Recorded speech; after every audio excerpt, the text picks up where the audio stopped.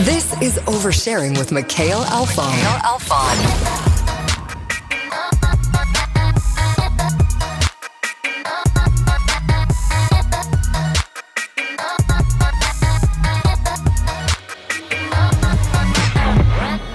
What is up, you lovely listener? Welcome to another episode of Oversharing. As always, I am super pumped for today's episode, but for this one in particular, because our guest today is the founder and CEO of Genius Juice, the original coconut smoothie beverage brand with a mission to be a zero-waste company.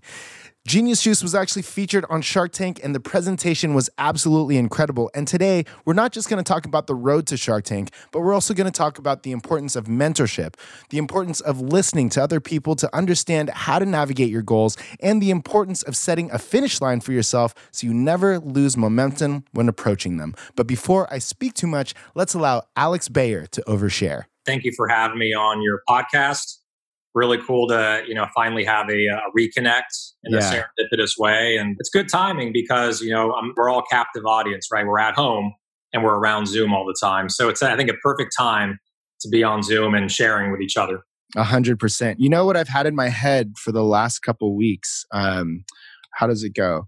Walking on down the street, drinking my Genius Juice. I'm like, dude, that beat is actually pretty sick. To the listener, Alex put out a music video for Genius Juice, and it's actually a pretty catchy hook. I like that. Did you write that? Yeah, so making me turn red a little bit. So my friend did the backing for it, like the beats for it. Mm-hmm. It's a friend of mine. His name's Martin Blasik out of Hollywood. He has a little studio.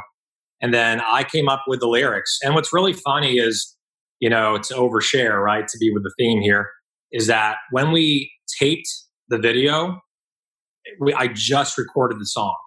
So I didn't even know all the lyrics to the song. Now I know it by heart because I listen to it like every other day. I actually love the song. When we were editing the video, right, it's a video on YouTube. We used it for a fundraising platform. My friend who did the editing had to find scenes where I actually was mouthing the right lyrics. Literally, if you ask me now, which I won't do it for the entire time, but I could literally go through an entire verse rhyme without even tripping over it. I'm going to have to take you up on that one time. Maybe when bars start opening up again, everybody can hang out. We'll do a karaoke night, and that'll be the song that we choose. Now you're speaking my language. I love that, man. So speaking of recording this music, everything like that, in my head, I was like, I wonder if he wanted to be like a hip hop artist when he was growing up, but I'd love to know from you, what were you like in high school? Southern California Jewish man getting into hip hop, right? So... the Beastie Boys did something similar. It's not too crazy. Yeah, Modest Yahoo. These hip Jews. Yeah. So I grew up in Southern California. I grew up in Palos Verdes. Went to school, middle school in Palos Verdes. Went to high school in Palos Verdes. Went to college up in Central Coast. I've always been like a super conservative, introverted person, which a lot of people don't really see that in me. I'm a thinker. I'm very meticulous, very detailed. During the day, I'm very, very social. At night, I just shut it all down and I recover, right? And like people that are introverted recover alone. People that are extroverted, recover with others. So that's been my personality for a very long time. And I wanted to find ways to get out of my own shell. Out of college, which again, like college, totally introverted. I had like 2 friends. I was actually proud of that because those 2 friends are still my friends to today. So quality over quality. Awesome. And I wanted to do something to get me out of my comfort zone. I decided to join a sales company called Aflac. And I'm like, if there's something that's going to force me to talk to people, especially because I'm on 100% commission, like I can't sit in an office. I have to like go out there and sell and like interact with people. That's when I started learning about how to interact with people, how to connect with people. I sat down with thousands and thousands of people selling insurance. Part of selling insurance is you ask a lot of questions like, how are you? Like, what's going on in your life right now? Do you have any health conditions? How can I help you? What kind of plan is great for you? So I really learned how to have a personal connection with people and with that job. It was really, really valuable. It's interesting that you say that you're not extroverted by nature, because for me, people tell me kind of the same thing. They don't believe me when I say I'm actually I guess they call it an ambivert. But if it wasn't for a job at In-N-Out, I was doing the cash register. Like I had to see 1,000 people every day and I was forced to smile every day. So it's interesting that you learned from that at like a young age that kind of shapes that later on. I got to say, you mentioned in your song, you were trying to find a track to Venus, I'm pretty sure. Were you big in science? Yeah, I was staying with the whole entire kind of like mad professor, mad scientist theme, like with our brand. What's interesting is I've always been right brain, not left brain. So I've never been into science. I got a C- in biology and every kind of science course. And I've really been more about connecting, more about sales, more about psychology and how people think, why people do what they do. What is the motivation behind someone? And, when someone does something, it's from an emotional place, right? Not from a rational place, because we're human beings and, we're primordial, right? Like we're thousands of years old, right? Our blood. So it's all psychology that really fascinates me with how people work. And really, most importantly, in my business, why people buy. Like, why does a person want to buy our product? Why does a person want to invest in Genius Juice? So these are all things that I really consider. Anyway, going off on a big tangent, but it's very fascinating to learn human behavior. So I love that about you and the product that you've developed actually, because you're not, I don't want to put you in a box and I don't want this to sound a weird way, but you're not the typical like, all right, I created this health drink. It's good in nutrients and all of this. You get a lot of these fitness enthusiasts, things like that. But it seems as if you're more interested in like the emotional side. You mentioned you're more interested in the emotional side. Why are people buying, so on and so forth? So I'd love to hear like the origin stories of Genius Juice and really how it started. I know that you spent a lot of time. It sounds like you tried like hundreds of different coconuts before you landed on the one that you actually did land on. So what was that journey like for you? It's been a long, really long journey. I started Genius Juice about 6.5 years ago, like in late 2013. And I discovered the idea from a friend of mine. I actually, believe it or not, which I was miserable there, but I had an office job. I became friends with someone there. He eventually invited me back to his house with his family to have dinner. For dessert, his wife cracked open a young Thai coconut and scooped out the meat, poured out the water, and blended it. And I remember it was this vibrant white creaminess to it. And I'm like, this is amazing. I tried it. This is genius. Like this idea is genius, blending the whole coconut. So that was really the impetus of where I came up with the idea. But it also came from, I guess the true origin is that when I was doing sales, I would always take a smoothie with me every morning. I'm like, what is something quick, healthy, that's not going to weigh me down, and I can like kind of nurse it for a couple hours, and it gives me sustained energy for half the day, right? Without having to have a burrito or a burger, just something light and healthy and clean. Mm-hmm. I felt that was missing from every store shelf, a true, thick, creamy smoothie. So from there, in 2014, I played around with different coconuts, like you were mentioning, right. Brazilian, Mexican, Sri Lankan, and nothing had the taste of a young Thai coconut. Like Thai coconut was the best in the world, the sweetest in the world.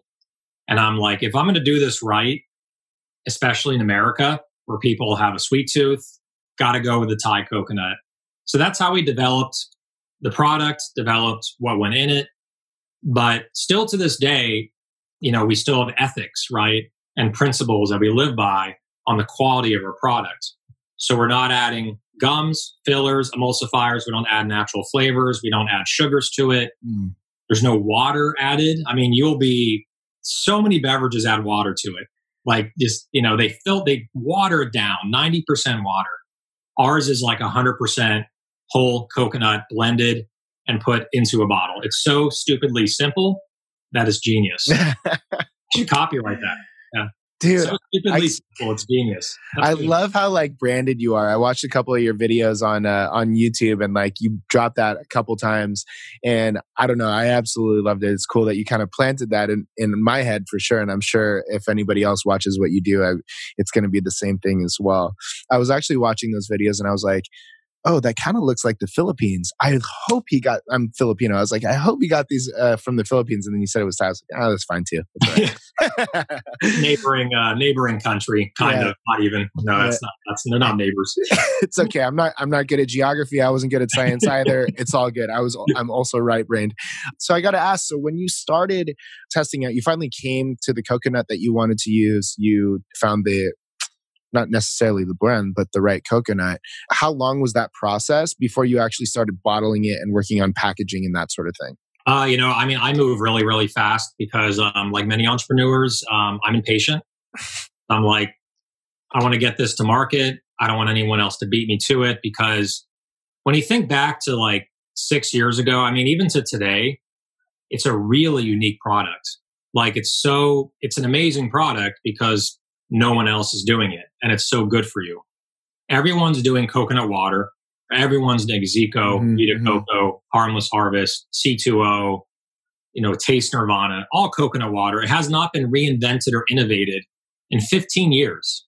And that's really, to me, the greatest starting point, right? Is you're taking something that's archaic and stale and adding a completely new twist to it, which adds so much more value to the consumer, right? Like Tesla. It's like Tesla to Ford, right? Is Genius to coconut water. And so like in early 2014, we started doing flavor infusions. Like I think this is the funny part, in the story.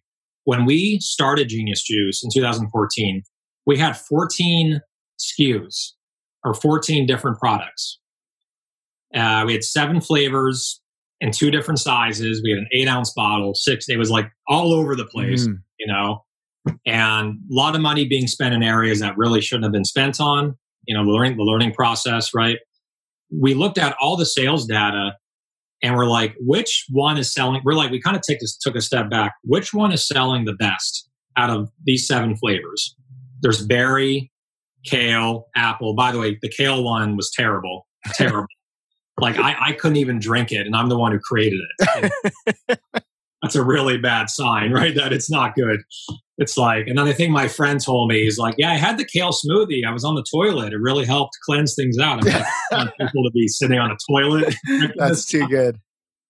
He's like, I was drinking it and then it just came right out. It was easy. I'm like, it's supposed to, fortify you, not cleanse you, right? It's a smoothie. Something was wrong there. So we noticed that the top selling flavor, which is in every day and age in sales, go with the simplest flavor. Go with the one that's simple, clean, easy to understand, and it won't confuse the customer. And it was the original. Coconut water, coconut meat. And by the way, that was a last minute addition to our line. That's so interesting. Yeah. We were like, we got to go with flavors, because who's going to like pure coconut? It's too strong, right? Like who's going to really like that? We're like, in order to make it tolerable to the American, consumer, to the American palate, there has to be berries in there. There has to be banana in there. There has to be chocolate in there. Last minute decision. We're like, you know what? Let's just do one without anything in it. Just coconut. Maybe there'll be a few coconut fans that just want pure whole coconut. Ended up being 80% of our sales. Wow. Was the original. Wow. And we cut everything. We cut everything except the original in 2015. And for 3 years, dude, one flavor. We built the whole company. Wow. Just the original. We also cut from 2 sizes. It used to be 8-ounce and 16-ounce. One size, 12-ounce, for 3 years. And we built up the company to almost $1 million in revenue from one flavor. The last company to do anything like that, not to say I'm in the same level as this company, is Coca-Cola. I was going to say classic Coke, one flavor, right? And they built it up to be billions in revenue. So I think the big thing is we learned simplicity is best, and building out and starting small and doing a crawl, walk, run to develop the brand in the right way. Because at the end of the day, it doesn't matter what we think, doesn't matter what my formulator thinks, doesn't matter what my investors think. It's about what do the consumers want. And it's listening to that and then pivoting yourself and being nimble to deliver what a consumer truly wants. That's interesting. the part that I find interesting is that you're talking about listening to what the consumer wants. And then I'm kind of relating that to your interest in psychology and what actually activates somebody to make a purchase or make some sort of decision in their life. Did you have anybody teaching you this along the way, or was it something that you intuitively started doing on your own? It's interesting. I have three role models, like people, like if I would say like three people that have really influenced me heavily in my life. First is my dad. Second is Don Henley of the Eagles, because I love music and I really he's an awesome singer and musician. Third is a friend that I met at Aflac. This is a different friend from who I mentioned before. And I noticed that whenever we had, like sales organizations have like galas and gatherings where you're all like drinking and partying and like just having fun. I was kind of the guy that was there, not awkwardly in the corner, but definitely not the center of attention. Mm-hmm. And I learned from my friend who actually mentored me. I mean, he was a very popular guy, very outspoken, very extroverted. But what I learned from him is being fun, being light, listening, but also being genuine, right? Like not being fake. Like you can be fun, make people feel good by also being a genuine and very open and heartfelt person. And he had that balance going with him. And I hung around him a lot and I learned a lot from him about how to act in social situations, not to speak too much, which I screw up all the time on myself. And also listening and like truly finding out what does a person want. That's where the human connection comes in, when you're listening and finding out what a person wants. 100%. You can't teach that in a classroom, really. No. So I learned that from him. But the big thing is there's a reason why people watch, whether it's American Idol or America's Got Talent or Shark Tank. One reason people watch it. Well, two. Number one, it's entertaining. Number two, you emotionally connect with the performer or the entrepreneur. Like there's an emotional connection to a point where sometimes like, I cry. Like if it's a really heartfelt story, I'm like, this is what a story. To have that kind of connection and to connect with people on an emotional level is what I really learned along the way. Without going into too much in the weeds on it, our brand represents that. It's a great product on the inside of the bottle, right? It's a serious product on the inside, right? It's simple, it's clean, it's organic, but we also have a lot of fun with it, with the branding. Yeah. Like you keep it half serious, half fun to like attract a consumer that is health conscious, but also they're going to notice it because it's screaming on the shelf. It has a big coconut head, that's staring at you versus all the other brands that are very sterile and very plain in our set. So you got to also say, I guess what I'm getting at, you got to separate yourself from the pack some way, somehow. And that was our way of doing it. Yeah, I'm not going to lie. So I haven't had an opportunity to actually try Genius Juice yet. I meant to drive down to Whole Foods. It's just a little tougher these days for whatever reason. I do distinctly remember seeing this multiple times before I even knew like who you were. I think even before we tried to connect a couple years ago at Expo West, because it's sitting on the shelf and it's like, dude, like Zico, I like Zico as like a water type of thing, but all of those bottles look exactly the same and you can't really tell one from another. And then you see yours with the Coco Stein on it, right? It definitely sticks out. And I don't know why I didn't buy it that day, but I remember distinctly seeing it for the first time. Speaking of that Expo West, when we tried to connect there, and to the listener, a little context, like 2 years ago, we tried to do a quick interview at Expo West, which is a big natural products convention here in Anaheim. And it just didn't work out that day. I think I tweeted with your publicist on Twitter or something like that. Didn't work out that day. No worries.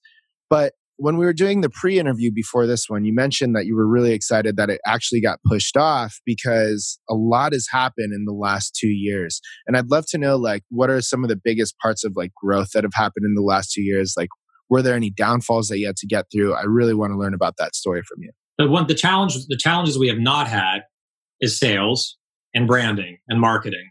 The product sells, we put it on the shelf. Most of the time it moves. Not all the time, but most of the time. The challenging part has been production, manufacturing. Mm-hmm. And I think one thing I learned is that, when you get into this business, you don't really know everything. You learn as you go. When you do something that is actually real, from nature that isn't watered down, no chemicals, no additives. It was hard as hell or hard as F or whatever you want, hard AF or yes. Nowadays on Instagram. Nowadays, I sound like an elderly person. That it's tough, man. Like when you're making a product that's sourced exclusively from Thailand, you're working with co-ops and farmers. The turnaround time is up to 3 months from when you place an order to when they have to crack open coconuts. We have a full facility in Thailand now. Crack them open, take everything out, put it into drums, send it over to our facility here in Orange County. I can explain it in 30 seconds, but it takes like 3 years to set all of that up. Sure. So the biggest challenge, to go back to your question, Mikhail, has been the supply chain and just getting the product. Number one, getting the product here, but also getting the quality to exactly what we wanted it to be at. Like an experience, right? And taste, texture. Coconut is a real crop, right? It doesn't grow at the same rate year round. The water changes from high season to low season. The meat of the coconut changes high season to low season. So it's all about pinpointing and getting the optimum coconut, right, for your product, right? Because the taste could change in the course of a year because we're using a real product. Of course. And it's a challenge in the US culture because, as you know, like people want it the same every time. Like every time they open a bottle, they want it to taste the same, be the same texture. And early on, we'd have one bottle that would be thick and creamy. And we have another bottle that's like thin and little bits of coconut meat in it. And no matter how much we explain, it's a real crop. It's not like it's available year round. We source it from Thailand. People didn't care. Most people didn't care. All they see is what their experience is. This is not the same as last time. Something must be wrong. I'm not going to buy this again. So the biggest challenge was streamlining it, getting the production right, getting the product right. And luckily, we have great partners, great manufacturing partners, great investors, and we've been able to work towards that to create a truly streamlined product. And I can't get into the big, how we made that happen. There's a lot of moving things around, producing at a certain time of the year, getting the right type of coconut. It takes a massive amount of work and planning to do that. But at the end of the day, if you want to make it big in this business, if you want to be in Publix, if you want to be in Costco, if you want to be in Kroger, if you want to be in Safeway, you have to have a streamlined, consistent product year round. Whole Foods, you can get away with it, right? You can have a different product because, the education's higher. People don't mind it as much. They're more adventurous in the Whole Foods.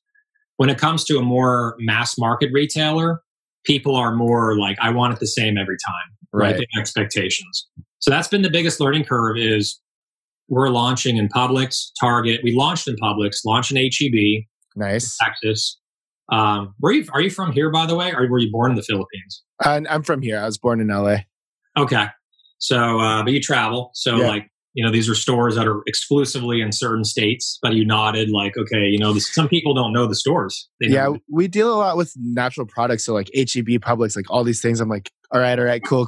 Like I'm really excited to hear all that actually. It just shows how much you're growing and how much success you've had over the last couple of years.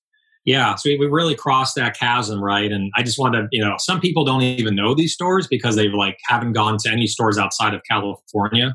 But good to know that, you're definitely more experienced in this. You know a lot about the industry.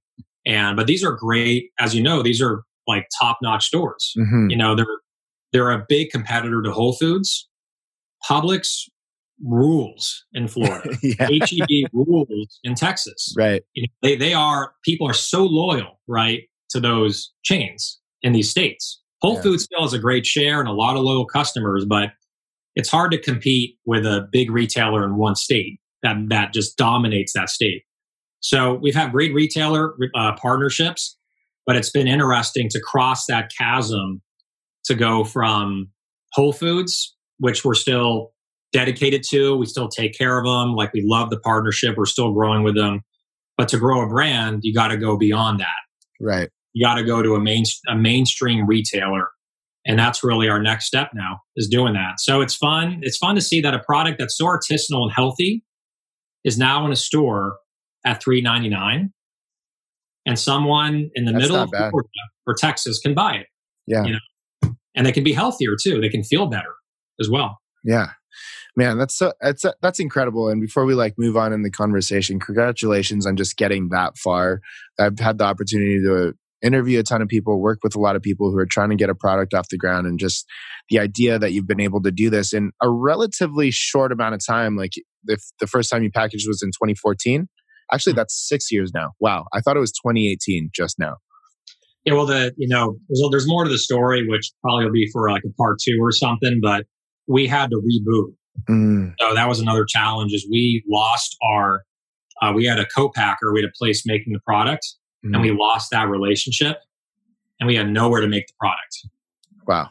For a year. So from 2014 to 16, we were making it basically there on and off. And when they stopped making it for us and we dissolved the partnership, we had no product for almost a year. What was the motivation to keep going after you put in that much work and, lost that partnership? I feel like, I went through a business partnership separation too, and I felt like the world was crumbling down. But luckily I pushed through that. But what was the thing for you? I can only imagine the heartbreak in all of that with all the work that you put into it. Yeah, I mean, I had a real serious decision, which is like, do I just move on because it's not in the stars and it's not meant to be? Or do I keep going? And I think 2 things came to my mind. Number one, the product is too good to not do it.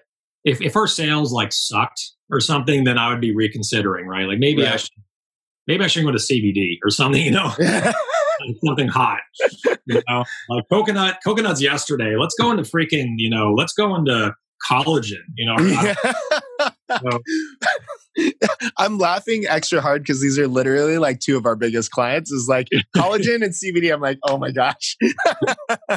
Would you have thought even 5 years ago that collagen, which is used in Beverly Hills, would be you just drink it, a main staple? They would drink it. You would take it as supplements, and they just got bought by Nestle, proteins for hundreds of millions. I'm just like, wow. So that shows you that in this industry things are pivoting so quickly. So you got to you got to have your finger on the pulse. But going back to it, going through that, I'm like, I can either give up and start something else, or I know the sales are really good. I know the product is selling. I know that people want it. The problem we're having is supply. So if I can get the supply strained out, if I build it, they will come, right? Yeah. So I'm like, I got to rebuild this freaking thing. And so I ended up getting new partners in Thailand. They invested in us. They started making the product for us.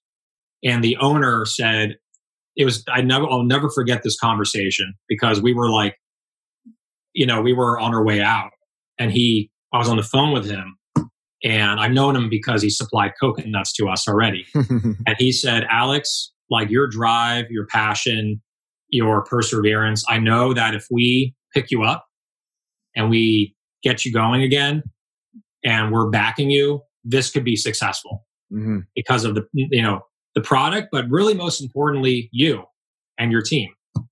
I believe in you. My investors believe in you. We're going to make this happen together. And it was so beautiful that someone in my time of need said, I see what you're doing. I acknowledge you. I know you can be successful. You just had a bad break. And I want to give you that second shot to make it right. And we got the second shot. We were in 0 stores in late 2017, 0 stores. And then we got back into production in November 2017.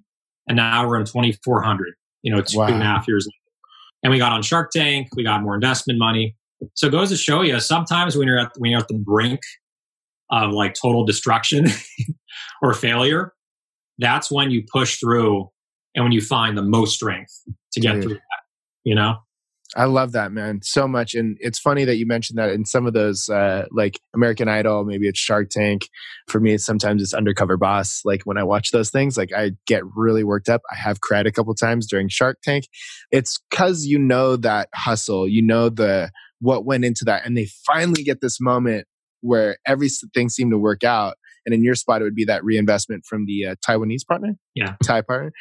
And it's good to hear that. It's rad. Like, I can't tell you enough, like, even, maybe we're halfway through this or something, but the energy that I get from you and how hard I know that you work toward this is just incredible. And I think it's just, I don't know, I'm excited for that moment for you. And I'm just excited about the success that you've had so far. What is up, you lovely listeners? Sorry to interrupt the episode, but I did want to give a quick shout out to our sponsor, MikeMe.com. MikeMe has helped this podcast sound incredible over the last year and a half, and I put out every single episode with 100% confidence that it's going to sound amazing and it's going to be absolutely legit. Not to mention, having them work on my show has helped save an incredible amount of time and headache for me, so it's been one of the best investments that I've made in a very, very long time.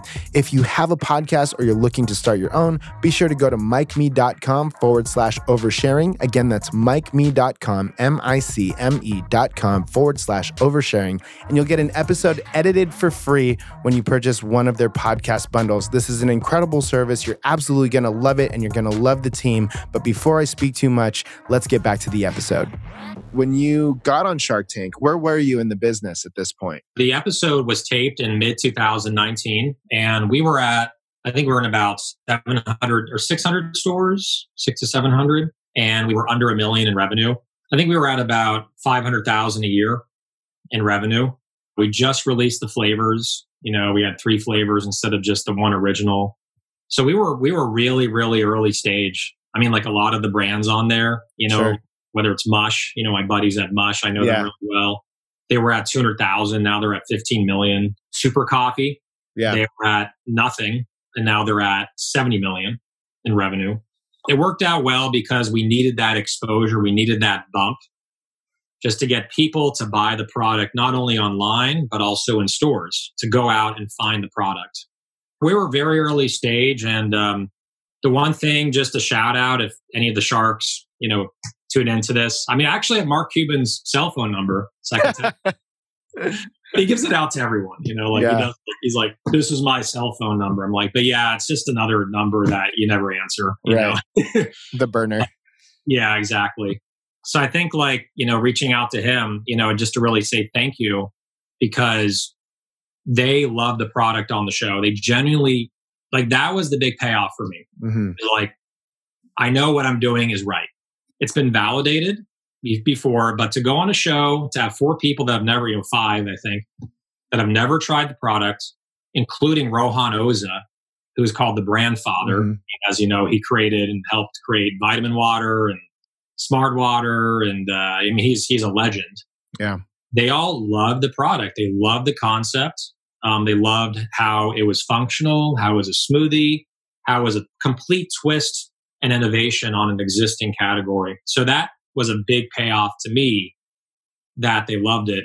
And the other thing is, I didn't get reamed on the show like most people do. Yeah. Not to toot my own horn too much here, but the fact is they were not able to stump me. They kept throwing questions at me like, dude, how about this? Oh, refrigerated distribution, it's so hard, like Rohan saying that. Yeah. And I came right back at him and said, you've invested in refrigerated brands. Yeah. It's all about not being an asshole, but definitely standing your own, and being able to handle objections and stand on your own and really just be powerful in that moment. And I felt like I delivered. It was not easy because I was probably having a nervous breakdown the day before. You couldn't tell on the show for sure. Can't tell. I mean, I wasn't that bad, but I definitely was nervous. I was stressed out. So just the anticipation was really brutal because you're like, I'm going in front of 3 million people. What if I screw up? What if they hate the product? I mean, it can go into a negative area, right? They can say, I hate the product, and your sales actually go down. That's how powerful the show is, right? So I was really nervous about that. But then I said, you know what? I've been through way worse. I've been through way more stress. I was down to nothing, and then I built it right back up. So I'm just going to have fun. I'm going to be myself. I'm going to share our story and inspire them. And it worked. What type of impact has Shark Tank had on your product, your brand, your company? It's been huge. I mean, everything is fleeting. right? Like you can't depend on the Shark Tank bump forever. In the first like month or so, not even a month, within 2 weeks, we got $250,000 in sales just online. So, through geniusjuice.com, plug, and Amazon also. Go to geniusjuice.com first. Yes. It's better for us. So that our online sales skyrocketed in the first 2 months after Shark Tank aired. It kind of came back down to earth, but it was definitely higher than it was from the start. And it's been sustained for the last like 4 or 5 months. Also, it attracted investors to come in. Mm-hmm. No matter how much I can tell someone the product's great, we're growing, we're in new retailers, when they see that your brand is on Shark Tank, it just elevates the excitement so much. Yeah. Because it's a proof of concept and they know that a lot of people are now demanding this product. And luckily, all 5 sharks said on air, I love this product. This is good stuff. Mr. Wonderful held up the bottle and said, like, this is amazing. I love this. Yeah. So you can't ask for better advertising, really. Yeah. So it was a very immense bump. But like anything, you can't rest on your laurels. It's going to last for 2 to 3 months. But then it's what you do with that, from that success and how you keep it going, right? What are you doing with that right now? Because that episode only aired a couple months ago, right? 5 months ago. 5 months ago. Cool. How have you kind of built off that success? How are you handling it right now? And what are some of the plans that you put in place to continue to expand? Yeah, I mean, at this point, what's interesting is like, when we first aired on Shark Tank, we used it as a crutch. Like, oh man, we're on Shark Tank, got to bring our product in.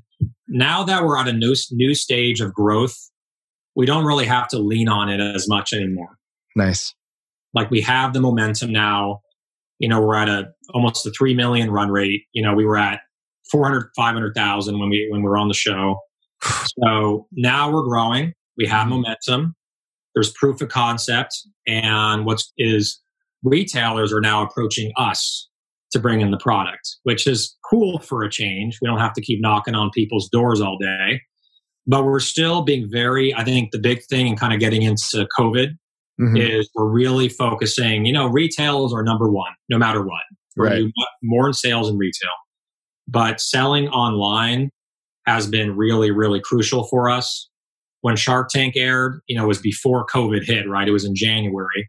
Right. And when COVID started really escalating, all those people that found us on Shark Tank and online and bought online, I mean, we got 4,000 new customers overnight, from Shark Tank. All those individuals were rebuying it and repurchasing on there. And we now have a digital marketing manager, a CTO, and he is retargeting those people to continue getting them to buy the product. And I think what's great is that we have a product that's actually really, really good for people. It's anti-inflammatory. It's filling. Like, it gives you energy. Like, it's everything that you need during a time where everything is uncertain and your health could be at risk. It's like the perfect thing, right? We felt proud that we're not like selling, Monster or something, like we're selling like something that actually will help people, not crush people. Or that you had to do some cheesy like rebrand and say like immunity boost. And it's like, you're an asshole right now. You actually had something from the get that was always good for somebody. Exactly. Like we weren't selling like Genius face masks or anything like that, So, or Genius coconut hand sanitizer. Yeah, that's what I was thinking, like coconut oil sanitizer. Yeah. Man. So we stuck with our roots. And I think like if you look at any success, someone is doing something right for many, many years. And then like the right conditions come in to allow that to just blossom. And that's exactly what we did. We stuck with our morals, with our ethics. We worked incredibly hard. And the opportunity came in and we took what we already had and worked on and built as a foundation. And we just built it up and up and up. 100%. I want to talk about that real quick because I think that's super important. I mean, you started in 2014. You had maybe your 6-year anniversary, which is relatively similar to us actually, which is kind of funny. You tried hundreds of different coconuts before you landed on the right one. You found a co-packer, lost a co-packer, got a re-up, with your investor, got on Shark Tank, all of these things. And now I feel as if finally maybe seeing some of the fruits of your labor. Can you talk about patience throughout that whole thing? Because a lot of people think it's an overnight success. And if I had no context on you before, maybe you feel that. But like there was like 5 years, if not, there's like 5 years where maybe nothing really moved around and finally you're taking off type of thing. So how have you been patient the whole time? How do you not I don't know, how do you not give up? How do you not go crazy? Yeah. I think part of it is knowing that it's going to be a marathon, not a sprint, and then having a long-term goal and working backwards from that. I mean, it's literally as simple as that. Like our goal is that we want to build Genius up and sell it to someone who hopefully continues to keep the brand the way it is, keep the product the way it is, and not devalue it. And we'll be very careful about selecting the right partner for that. So it's kind of like my goal and our goal collectively is to be acquired by X date. How do we get there? So when there's measurable goals along the way, it makes it more attainable, and you have a purpose. You have a finish line. Right. There's a very, very quick story that like always really stuck with me as far as like business planning, just kind of getting into the Gary Vaynerchuk or whatever, or I don't know. There was a set of Navy SEAL, I think it was Navy SEALs. The captain or the commander said, I want you guys in training camp to run as much as you can, just like until you can't run anymore. And these are trained Navy SEALs. They're ripped, perfect. I mean, their lung capacity, enormous. I think it was like 50 people or 50 Navy SEALs, only I think 5% ran 26.2 miles. Because they were just running, right? There was no finish line. It was just keep running until you're too tired to run and you collapse. And a lot of them didn't make it, right? They didn't go 26.2 miles. But then you look at a marathon where you have old people, kids, people that are not in as good of a shape as a Navy SEAL. They almost all finish the race, like 90% finish the race. So anyway, my long diatribe here is really just, if you have a finish line on where you want to aim for, it motivates you every day to actually get there, and setting small goals along the way. So that's what you got to kind of psych yourself up for that. You got to be like, okay, I want to be at 5 million this year. I need to do this, this, and this. I need to hire this person, this person, this person. I need to raise this much money to actually get there.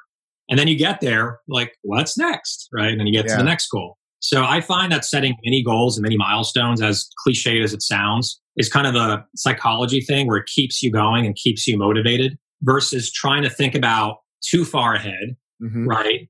And it just becomes really daunting and really intimidating. And I don't like to, I like to think ahead, but I don't like to be intimidated by the future. So I focus on what can we do now to achieve our goals. And that's really worked. As far as being patient, I'm impatient. Even though it's been 6 years, I'm still very impatient. It took a long time to get here. But now that we have all the nuts and bolts in place, I'm like, okay, now I'm getting impatient because I want to push this harder.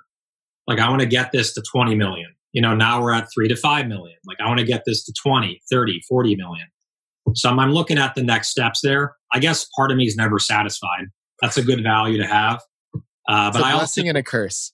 It's a blessing and a curse because my mentors say, they're like, Alex, you just explained that you got into these new retailers, you raised money, whatever we did, whatever I and my team have achieved. And my mentor said, you never celebrate. So I think I have like Steve Jobs-itis or something. He never celebrated. He's like, good job, team. Now get back to work, Yeah. So I like that. I like a part of that, but it's always, I think, very important to like acknowledge yourself and celebrate and take a step back, take a breath back, take a step back, take a breath, and just look at everything that you've accomplished. I think that's very important to have perspective. I love that, man. That's super powerful. I just love the mindset behind it and everything that you shared today. So thank you so much for that. Before I ask you the last question today, Alex, if somebody wants to connect with you, how can they find you? There's really two ways. Well, I would say just one way, by email. So you can go on, log on. What am I talking about? Go to your mail client. I'm losing my mind here. My email is alex Genius Juice, like genius, like a genius, juice, like a juice you drink.com. Alex@geniusjuice.com. You can also email hello@geniusjuice.com. And I think what I want to do is I'm going to do a promo code just for your listeners. I love that. It needs to be a name that's easy, that someone can spell when they put in the promotion code. I'm going to do 30% off for 2 days whenever you air this episode. It's going to be live for that day and the day after. But what name should I use that's fitting to your podcast? It can be Mick, M-I-Q-K. M-I-Q-K. Mm-hmm. Okay. Won't be too hard for anyone to... No, they'll know. Okay. Your followers will know. They'll know, right, guys? Better know. My mom's like, yeah, I know. I love that, man. Thank you so much for that. That's so cool. And thank you so much for everything that you shared today. Last question. Man, I got to ask, when is volume 2 of Coco Stein's tracks going to drop? Like, we need another single out soon. I know. I've been thinking about that because of the how big the exposure was from the first video. I think I got to do it sooner than later, for sure. I got to ride the wave. So my answer is, I don't know. But I'll comfortably say by the end of 2020, just to give myself some runway here, that I will have, maybe I'll do like a Christmas album, or something. Oh, that's smart. I like that. Here comes coconuts. Here come coconuts. Drink from the coconut now. Or I don't know. I'll think of something. My mind is blown. That was amazing. You have an emoji with the mind blown. You should put that on the screen. Yeah, 100%. To the listener, thank you so much for your time and attention. We really appreciate it. If you love the episode, please give us a 5-star review. And if you didn't like it that much, feel free to stick it to us, but subscribe anyway, because we're going to have a ton of incredible people just like Alex Bayer back in the show. Thank you so much, Alex. Thanks, Mikhail, for having me. It was a pleasure. 100%.